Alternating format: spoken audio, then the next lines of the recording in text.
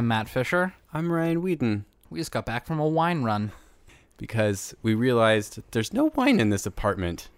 Yeah, I dropped the ball. No wine, no ice, and we ran out of gin. I mean, I'm basically gnawing on my arm here. Just Trying to just suck the alcohol out of your bloodstream. whatever it takes. Before it reaches your liver. I'm sorry I'm getting blood everywhere. Hashtag not sorry. What do you think about wine? Matt, tell me some of your thoughts. I would say that wine is my preferred drink for movie watching. Mm-hmm. I think it has the right alcohol content for movie watching. A cocktail might be a little too strong. You drink that, you're done before the first act is over, and then suddenly you're like, what's going on? Beer, you're going to have to pee before the movie's over. Oh my God, yeah. So, Wine's kind of in the middle there. Wine's kind of in the middle there. Wine, not that you can't sip on beer or cocktail or something, but to me it's more flavorful. Like you can appreciate the flavor more. If I drink martini, I enjoy the flavor of martini. But, I don't know, that doesn't seem like a Friday night, just need to put my feet up and tune out from the world. That seems like a red wine sort of situation. Mm-hmm. Take your Klonopin and just Calgon, take me away. Lose your cares in the luxury of a Calgon bath. We might be showing our age discrepancy because I have never seen a Calgon commercial. And I haven't either, but I know the phrase Calgon, take me away. Okay. That's like Gay 103. Spoiler alert, I work in an office full of old gays. And one of them said, Calgon, take me away. And I was like, what the fuck are you talking about? And they acted it out for me. They reenacted a commercial for my viewing pleasure. Was it realistic? Did you buy it? Did you want to get the Calgon? I still don't know what Calgon is, but I do want it to take me away. I'm not entirely sure either. It's like a thing you put in the bath. It's a bath supplement. Yeah, it's like lavender or something. I don't know. I'm not a big fan of lavender either. Yeah, me neither. Especially eating it. I don't mind the scent, but don't put it in my food. When is there lavender in food? People put it in food and drinks all the time now. It's a thing. I could see it in a cocktail. No, it's gross. Don't. No, the only thing that I can't do is almond. The scent of almond is such a turnoff for me. There's a Dr. Bronner's almond soap, and I hate it. Yeah, that sounds awful. And then there's all sorts of almond hand lotions and things like that. I can't do that. I can't do the smell of it. How do you feel about amaretto? In my coffee, it's fine. I mean, that's made from peach pits, so. Oh, okay. I think I've had amaretto as a shot before too, but no, mostly was it Cafe Press here on the hill? Mm-hmm. I remember I asked for an Irish coffee and they gave me amaretto in my coffee. Oh, instead of Jameson. Yeah. Interesting. So. Is that the French Irish? I guess. I don't know. I feel like they have Jameson there, so. Yeah, they must. Yeah, it's full bar. Cafe Press, if you'd like us to advertise for you.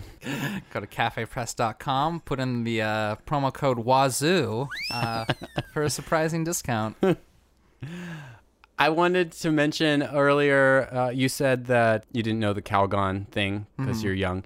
I saw a tweet pretty recently from Cameron Esposito, noted lesbian comic, that she posted a picture that was it has come to my attention that a lot of gays haven't seen this before, and so I'm posting it. And it was the Vanity Fair cover where Cindy Crawford, looking all femme and crazy, is shaving Katie Lang.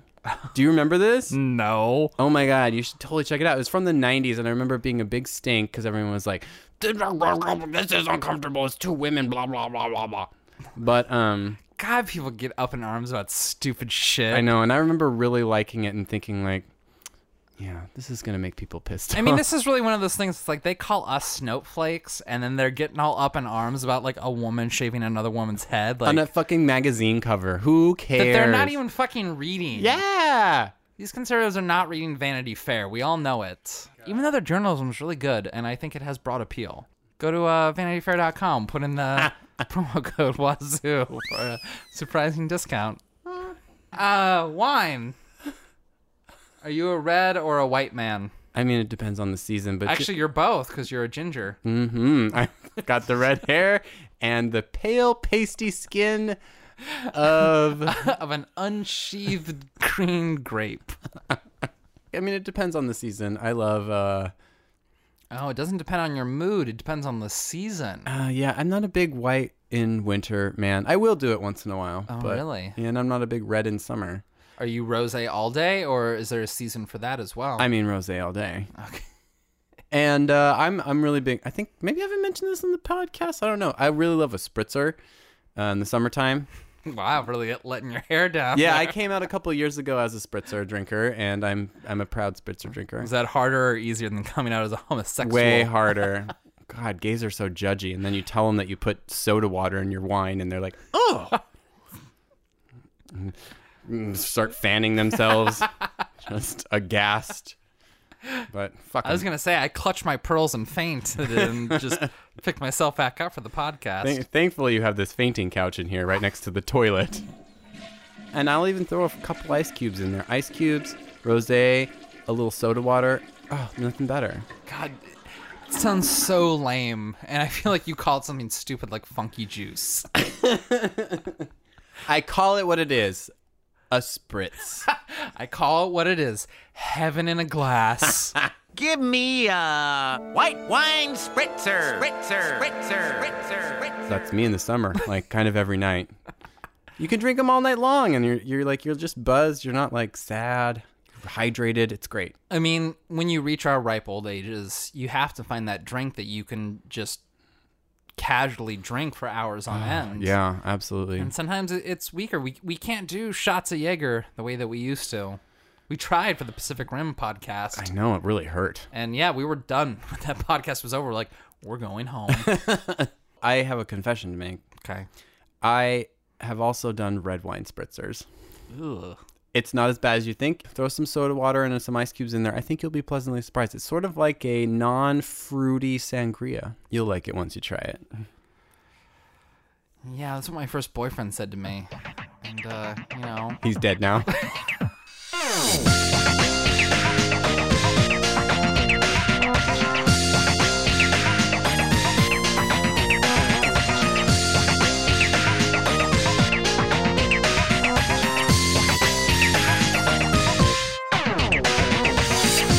We're here today to talk about a serious movie, Ryan.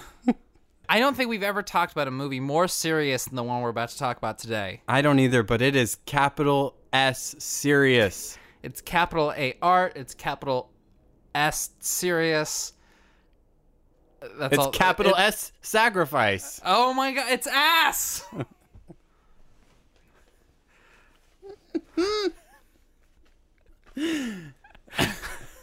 Today's movie is Andrei Tarkovsky's dour and super serious movie, Sacrifice. In 1986, I was 1 year old when this movie came out. Aw. And Andrei Tarkovsky has a limited filmography. He's only got like 7 feature-length films.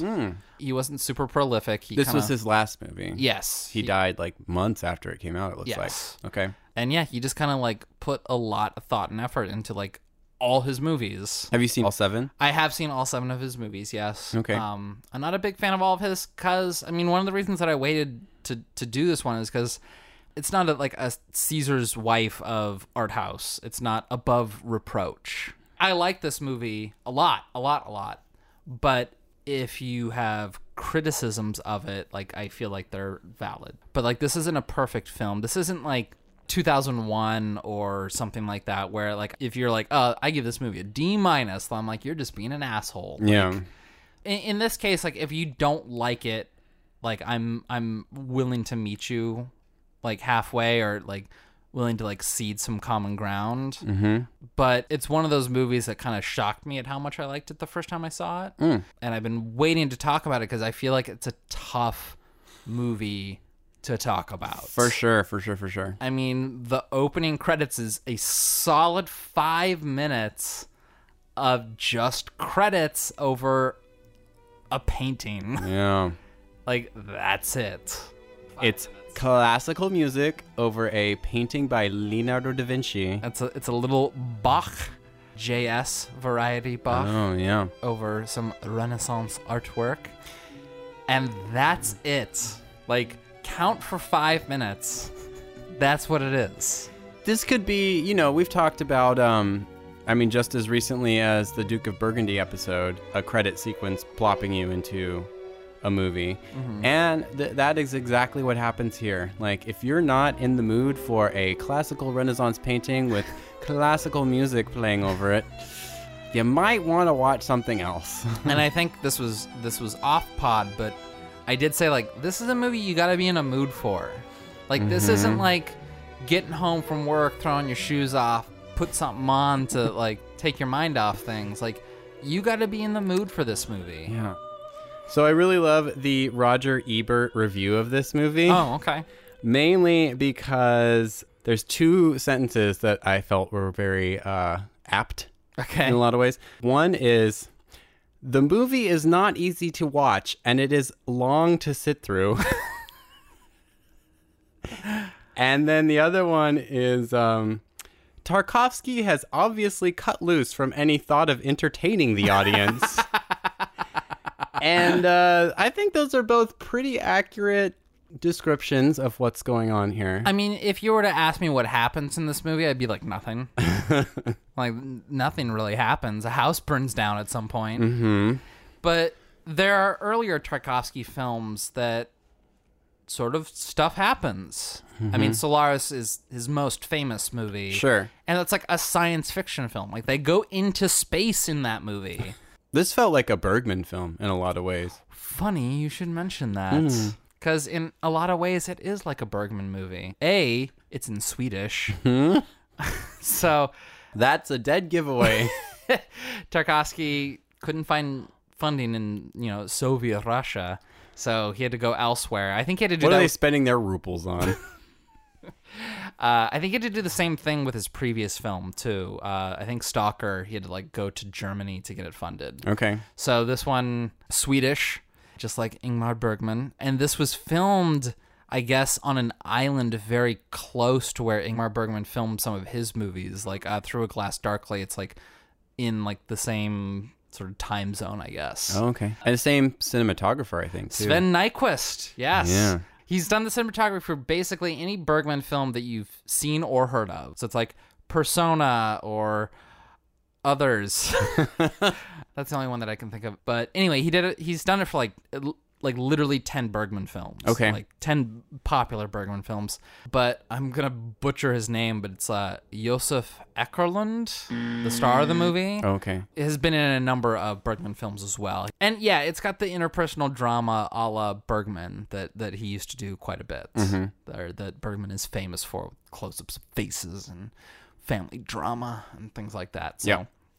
in a lot of ways, yes, it is very akin. And I guess Tarkovsky saw Bergman as sort of a kindred spirits. Okay. And Bergman was a big admirer of Tarkovsky as well. Felt that he was one of cinema's true voices. Tarkovsky, he didn't like to do anything that reminded him of other filmmakers. Okay. So if he was shooting a scene and he felt that it reminded him of some other movie, he would find some other way to do it.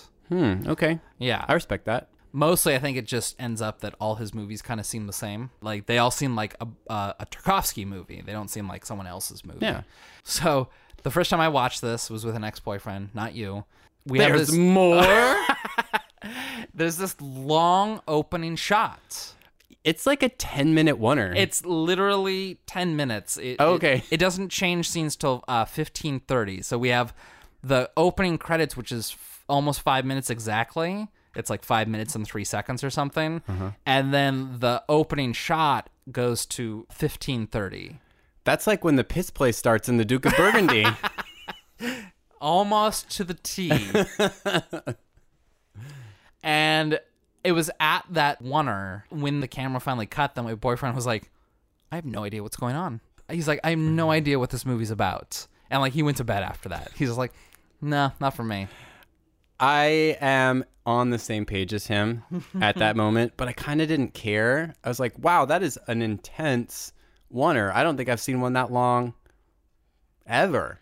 I mean, with that much dialogue, especially. Yeah. I mean, it was all overdubbed, but it's still like because it's at a distance. You don't really get a view of anyone's face. yeah, really. everyone's pretty far away. Yeah. But it's him planting a tree with Little Man, and His grandson, as we learn at some point. No, it's his son. It's his son, yeah. His son, yeah. And then the mailman comes and delivers a letter, and then they kind of bike together for a while, or walk together, bike together, and then he leaves. But that's kind of all that happens in the scene. Just a lot of talking, and it's also his birthday, Alexander's birthday, the main character. And right at the beginning, so they're putting this tree up, and it just looks basically like a branch. Like it's like a dead tree that they're like putting up near the beach. And Alexander's talking about like the importance of ritual, and he's talking about how some monk and his mentor planted a tree on a mountainside, and that every day this monk had to go and water it, and that after some period of time, like it went full bloom overnight. And so Alexander's talking about the importance of ritual, that if you do one thing at the same time every day over a good span of time, at some point the world will be different because of what you did, at least in a small way. And then they start talking about other stuff once the mailman comes, delivers a birthday card because it's Alexander's birthday. It's from some actors, because then we learn that he was an actor. Yes, because the card is signed the Richardians and the Idiots. Yeah, something and like that. It's sort of an allusion to Richard III, the Shakespearean play, and the Idiots by Dostoevsky. And I guess in Sweden, that's what you did for fun. Boy, they just seem like barrel of monkeys over there in Sweden, aren't they? Man, I don't know about you, but I was just crying with laughter at that joke because it was real funny. So, especially when he started explaining why it was funny. Oh man, just in tears.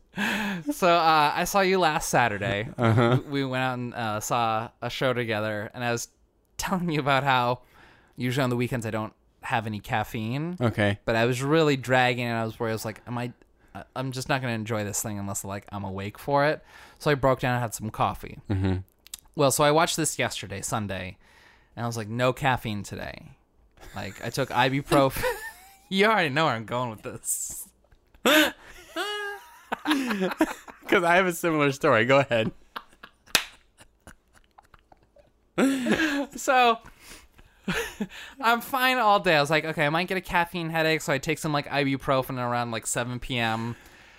I, answer all my like work emails. I play with the dog to wear her out. I make myself like a good hearty meal, like baked rosemary chicken on like a bed of potatoes. Yum. Yeah.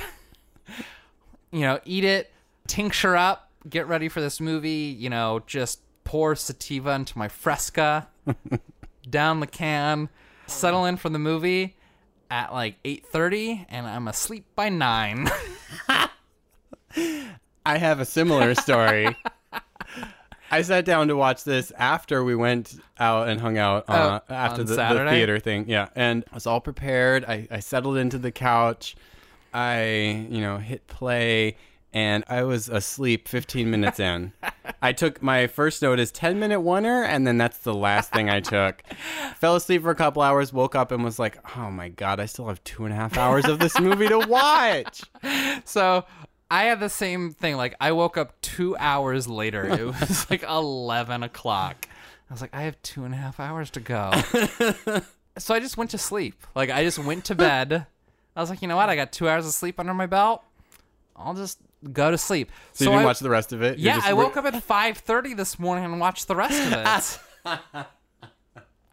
And I, even though I told you, like, get your tincture ready, like, blah, blah, blah, blah, this movie's much better over coffee. Okay. Yeah, I'll bet. You need to be awake and ready for it. Which I don't want to, like, give the impression that the movie's boring, at least not for me. Like, the movie's interesting, but it's so mellow. It's very slow paced. And so, it lulls you almost. That, like, I can't help but, like, get relaxed while watching it. But, I wasn't, like, antsy the way I was, say, in a rock and roll situation where I was like, where's my phone? Like, I need to, like, get my mind off of this. This almost has like the effect of pot where it's like I'm not thinking about the outside world. Like I'm one of those people like I have trouble just like going to bed. Like I can't just like go to my room and go to sleep because like outside thoughts like go into my mind, and I actually like end up like getting more like filled with anxiety just trying to sleep than doing something else. Same here. This like stopped me thinking from the outside world. Like this shut off the stream of consciousness of like my day-to-day life. So yes, I did fall asleep like a half an hour into this movie. At the same time though, it's not necessarily because I was bored, but it was because it kind of turned my mind off a little bit. Like I'm focused on what they're talking about, and I'm trying to just figure out what this movie's about, and I'm not thinking about anything else. So in a way, it just kind of slowed my mind down. It's making my mind take like the scenic route on things. It requires engagement in a way. To go back to that Roger Ebert quote, like, this isn't an entertaining movie, and it's unapologetically that way. Like, it's not here to, song and dance you into enjoying it. He's making a statement, and he doesn't care if you watch it or not. Out of curiosity, did you read the whole Roger Ebert review? I did. Did he enjoy the film? Oh, at yeah, all? it's a 4-star review. Oh, is it really? Okay. Those two pull quotes. No, I mean... I want to put those on the DVD version of it, because this movie does not have entertainment value. Yeah. Like, I'm just straight up. Like, it's not a movie that you just put on with friends and be like, oh my God, let's watch The Sacrifice. Oh my God, no. You have to sit down, you have to pay attention, you have to do some work. Like, it's not a turn off your brain movie. And there's a place for that, absolutely. As an audience member, when I started watching this, I wasn't in that zone. 10 minutes in, realized like, oh my God, I am not ready for this, and fell asleep for a couple hours. Woke up, as soon as I woke up, I was in the zone. I was ready. I'm like, I'm refreshed. I know what I'm in for. I'm ready to like pay attention. And you just have to know that going in, because through that lens, it is an interesting experience. I'm not going to say I fully liked this movie. I have kind of a mixed feeling on it. But yeah, once I was able to kind of meet it on its own terms, it was a much better experience. I feel more than most of the movies that we watch during this podcast, this is one that you have to meet on its own terms. Yeah. To use your words there. Because I feel Russian art has never been easy consumption. It puts a lot of onus on the audience to bring something to the table. And Tarkovsky is no different from those Dostoevsky or any of the great Russian Chekhov. authors. Yeah, exactly. Yeah. So I agree with you there. And there's a reason why I only watch like a Tarkovsky film like once every 2 years. It's an experience. I remember it and like I feel it, but it's not an everyday thing. Yeah. So, I mean, let's dive in. Yes. There's we still have that beginning opener, oneer, huge 10-minute oneer, crazy. And then it's Alexander's birthday. Little man can't talk because he had some throat operation. And everyone comes over for his party, which seems so fucking dour. You're skipping over one thing that I actually think is very important to the movie. Okay, go. They're still like out like in like the coastal area, like in like the like sparse woods there. And Alexander's sort of ruminating on how the modern machinations of mankind are just used for evil. It's like the moment that we have a scientific breakthrough, they figure out how to weaponize it. Mm-hmm. And while he's doing this, he realizes he's lost track of Little Man. Poikenmin.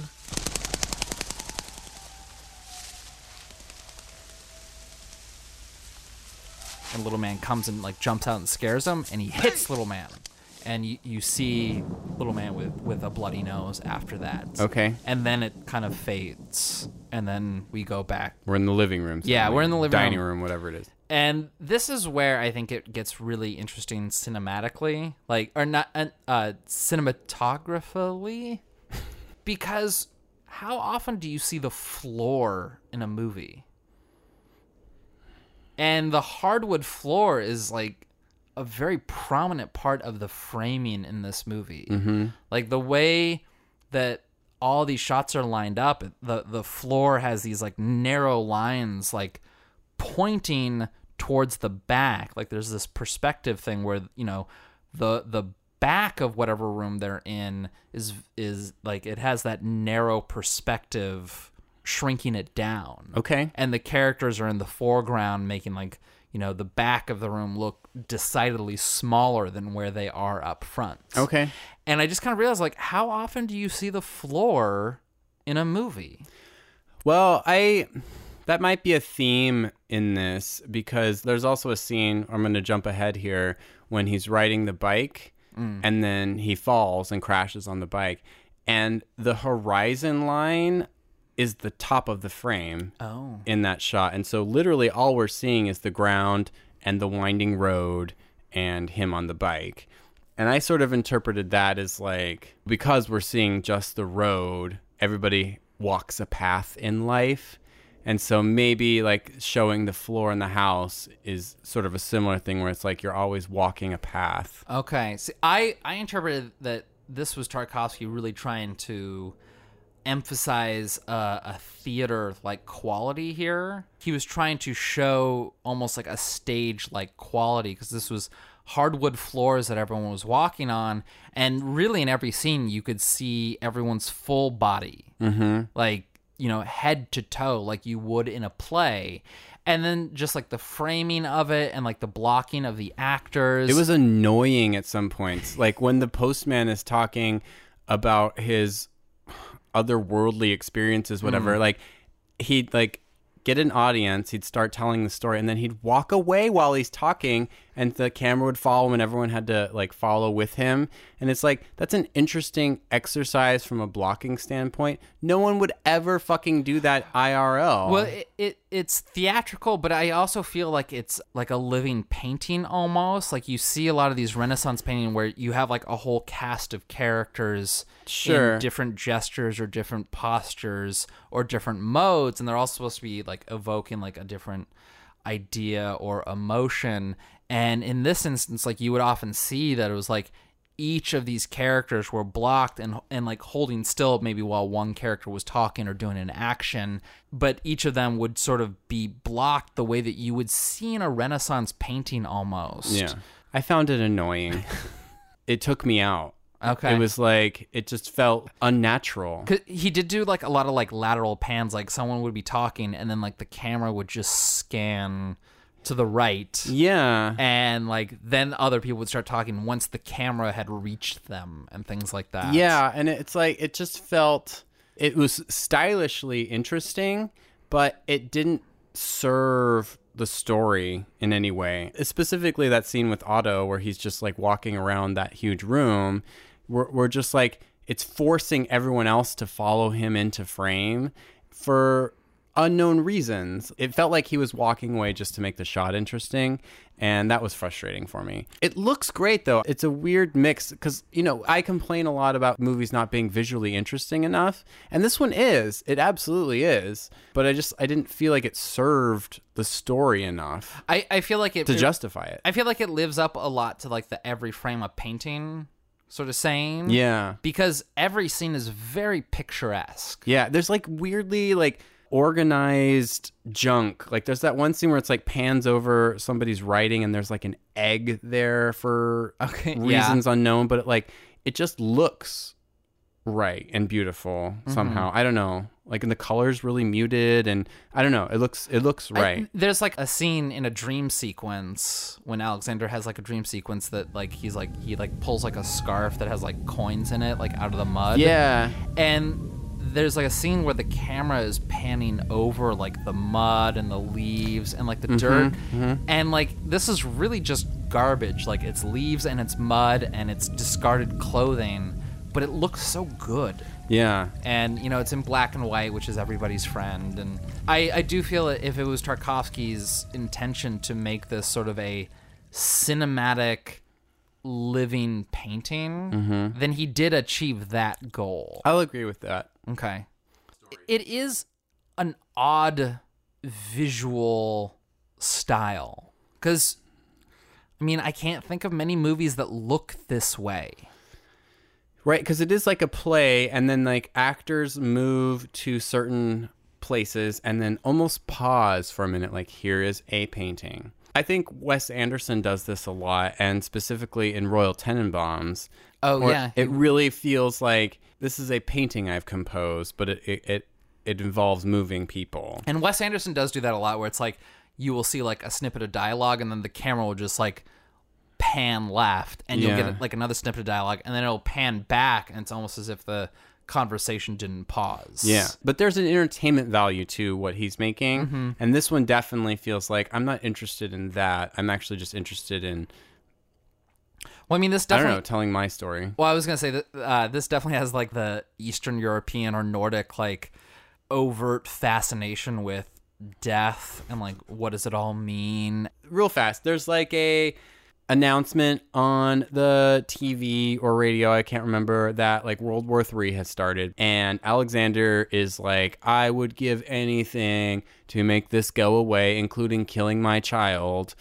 And he either has a dream where he does some stuff that makes it go away, or actually goes and does something. Like, he has to fuck Maria, basically, is what comes up, the servant girl.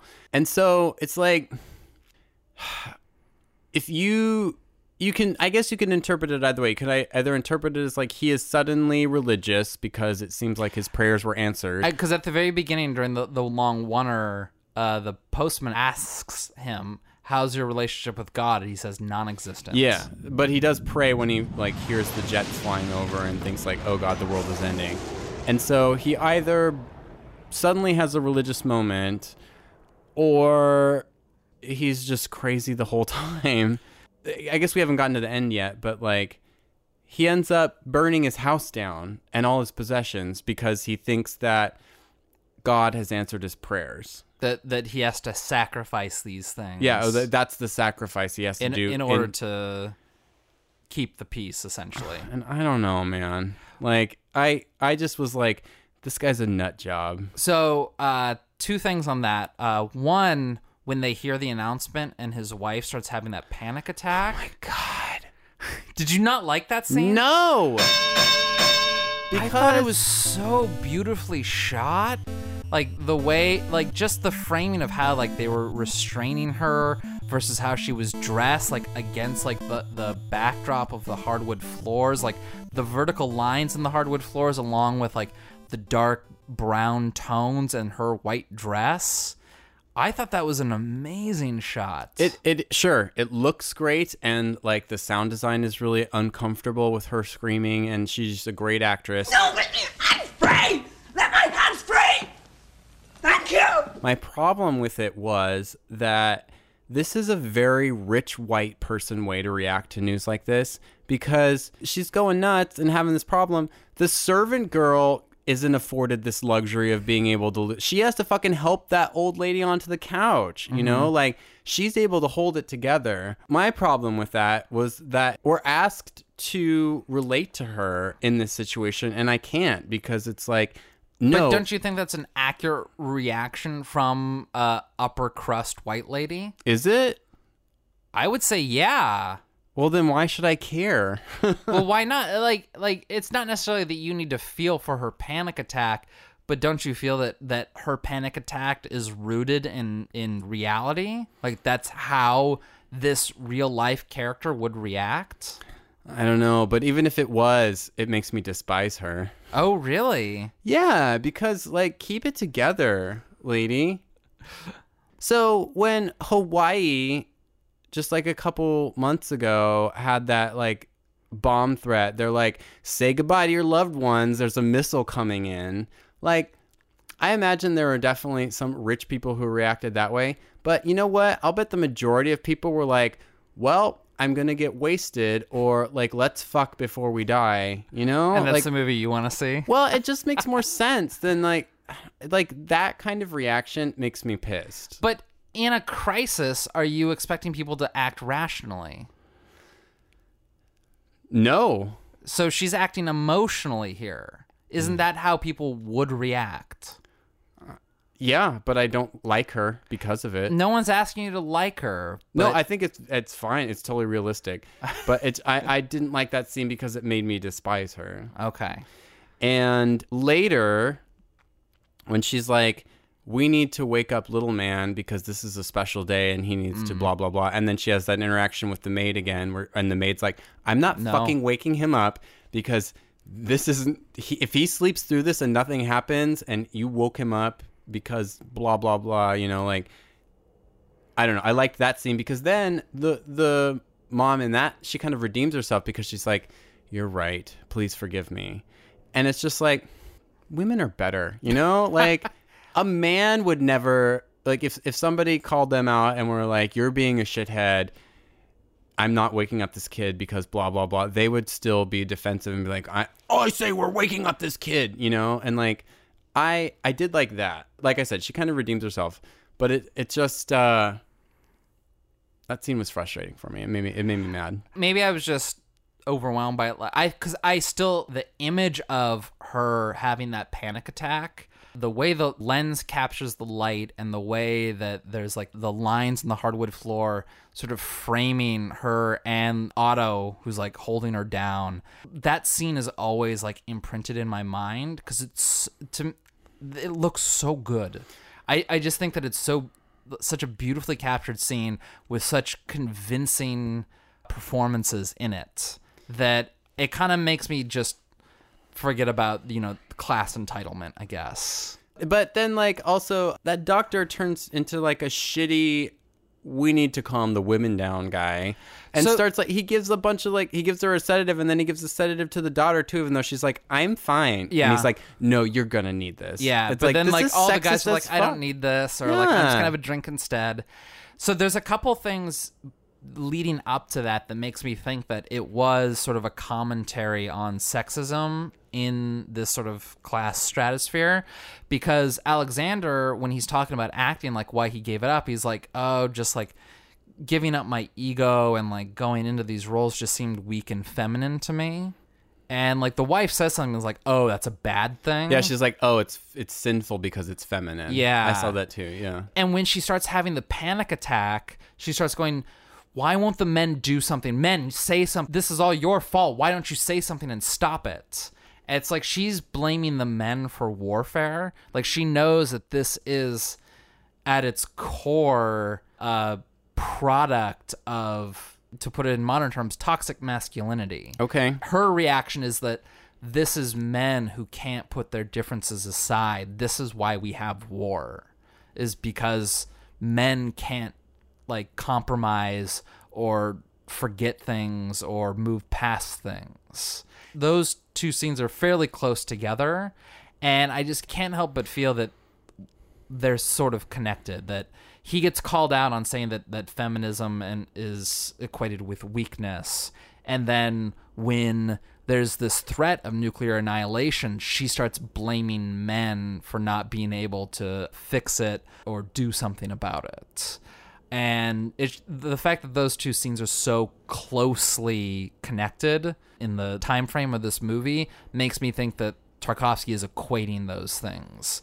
That because men think that femininity is weakness, that aggression and masculinity must be strength. Regardless, Alexander has to go fuck Maria. And that was another problem for me, where it was like, he's sent on this hero's quest, basically. But he doesn't fuck her. Are you sure? Yeah. They were levitating. They were. So there's two visual things that are really in every Tarkovsky movie. One is like indoor pools of water. So the hand washing scene? Hand washing. There was also like a pool of water in the house that was like dripping in the hallway earlier on. Okay. His hands were so dirty, by the way. Like he fell down once. Like seriously, guy. The water was black. Brown. It was disgusting. But the other is stuff levitating. Uh-huh. That's like in every Tarkovsky movie. Okay. But this goes into the greater thing because the contrast of the movie changes the next morning. Right. It's more color saturated. I think the whole thing was in his head.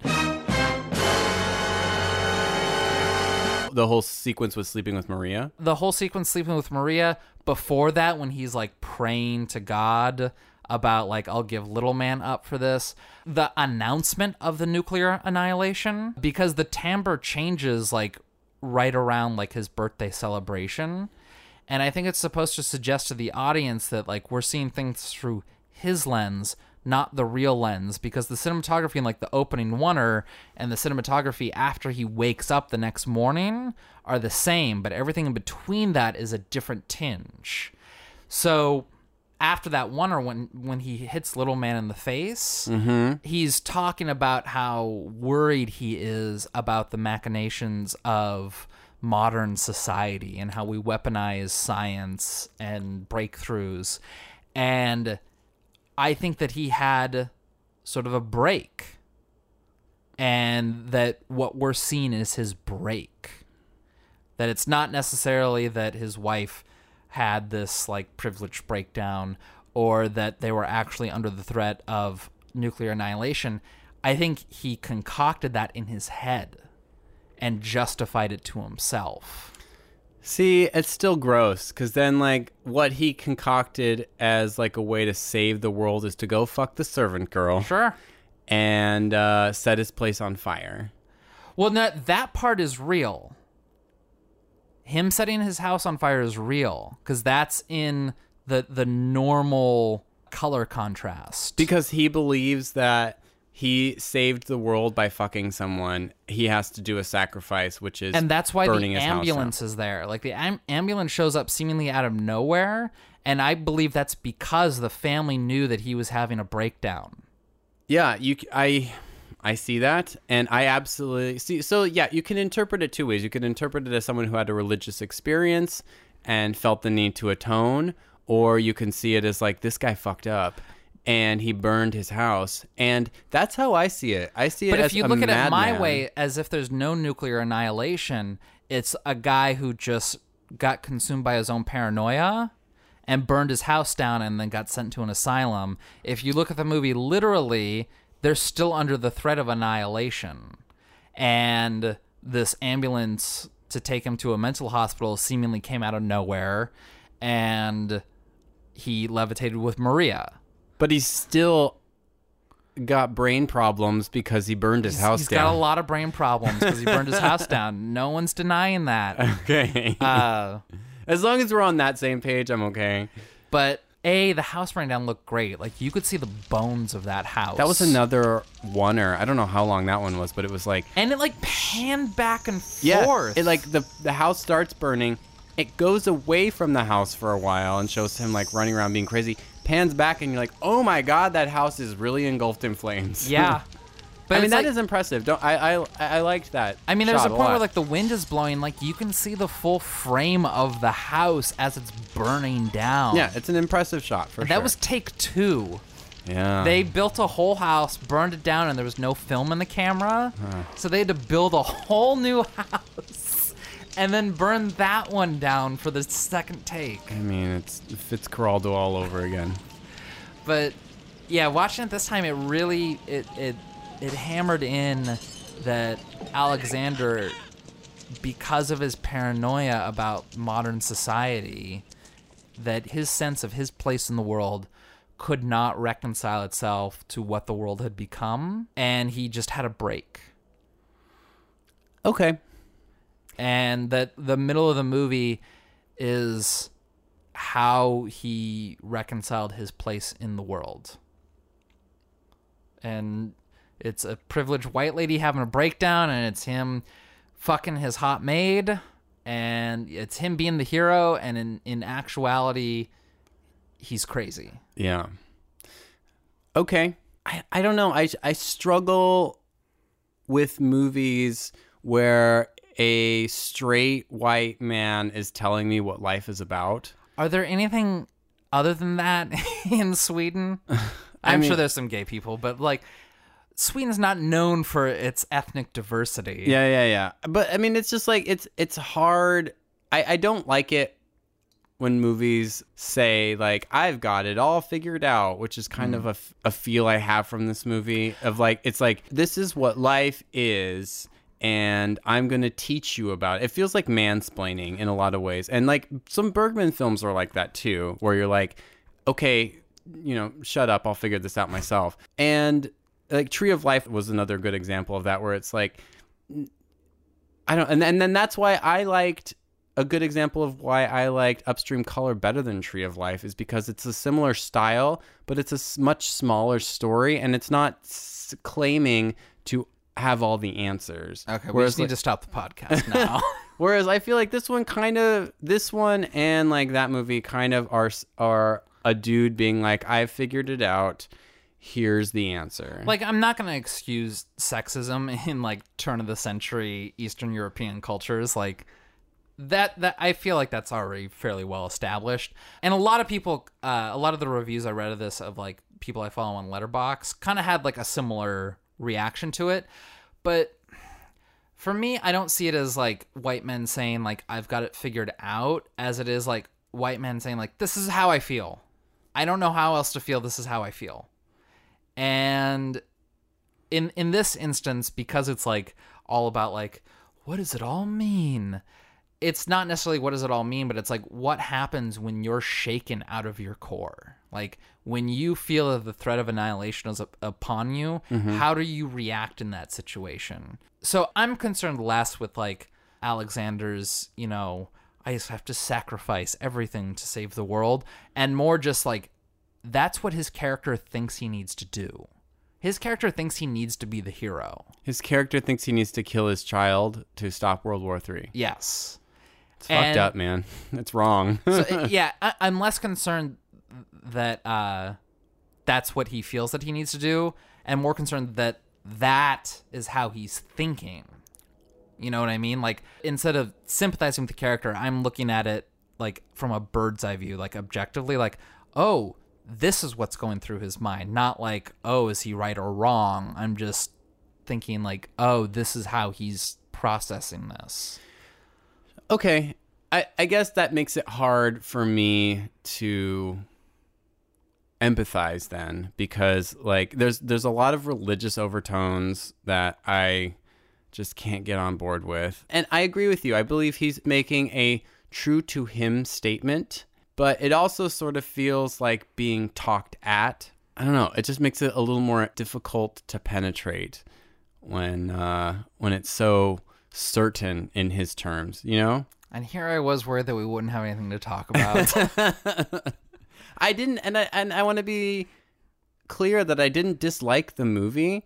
I disliked the message, I think. Okay. Though. I mean that's fair. Like I said at the beginning of this, like this isn't one of those like perfect art house movies. Like I kind of chose it because of its imperfections. Like that if we disagreed on it, like I'd be willing to meet you halfway, because like I understand that this is not a perfect art house movie. Yeah. I am glad, even though I watched this at like 5 a.m. this morning, I am glad that I rewatched it. It's definitely one that got better on rewatch. Like, I took a lot more from it. This is absolutely a movie I would have watched a second time if I hadn't had to watch a certain... If you didn't have to watch it the first time? Well, no. A certain movie that's in theaters right now. I would have watched this a second time, but I just didn't have time. Yeah, I don't know. Mixed feelings for me on this one. Mixed feelings.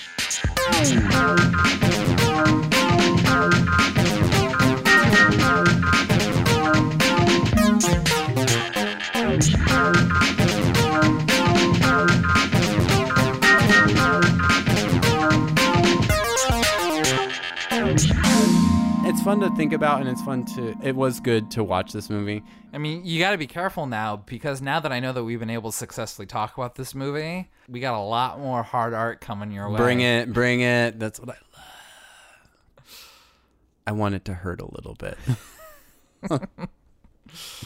Wow. Save it for off pod, Ryan. Are you ready to hear about next week's title? Yeah. We've got a real first on this podcast next week. Okay. We're not bringing in one guest. We're not bringing in two guests. We're bringing in 3. We're bringing in 4 What? guests. Bum, bum, bum, bum. And we're bringing back some repeat offenders here. We've got Kevin Clark from the Conversation Pieces podcast bringing his co-host Travis Vogt and Bettina McKelvey, as well as Emily, I think her last name is still Shahan. Please forgive me if it's not. From Toxic Shock to talk about Midnight Madness. What's that? It's a movie from the early 80s. where it's a scavenger hunt of sorts. It's a fun time movie. It's a romp. It's an 80s romp where kids in college go on teams and then they go on this crazy scavenger hunt through LA in the dark, and it's to find like a treasure. It's like It's like the Goonies Wild for Wild Wild teen- Wild World, but for teenagers. Wild Wild Wild Wild World. What are you talking about? Isn't that the name of that movie? Wild Wild West? It's a Wild Wild Wild Wild World. It's a mad, mad, mad, mad world? That's what I'm thinking of. Oh, wow. Whew. Well, I'm sorry. We've Way had a glass off of the wine. marker. It's a wild, mad world for teenagers. And you're going to like it. And if you don't, podcast over. At episode 69. Oh, my God. Get that horn ready. Everyone's going to have fun. All right. Okay. Midnight That's not a question. That is a demand. Madness. Midnight Madness. Oh, my God. Let's plug our junk. Follow us on Twitter at X-Rated Movies. Hashtag Wazoo for, up close and personal tweets. We've also got a website. It's xratedmovies.com. And guess what? It is banging. You're just going to want to spend your whole afternoon there. Follow us on Facebook at Rated X Movies. It's the best way to find out what's coming up next. We love hearing from you guys in Facebook land. It's always a joy to see that notification pop up that someone posted something. And email us at x.rated.movies@gmail.com. Join us next week for our 69th episode, the sexiest episode, with the gentlemen from the Conversation Pieces podcast and the ladies from Toxic Shock. It's going to be madness. I'll be there. I'll be there too. All right, see you next week. Goodbye.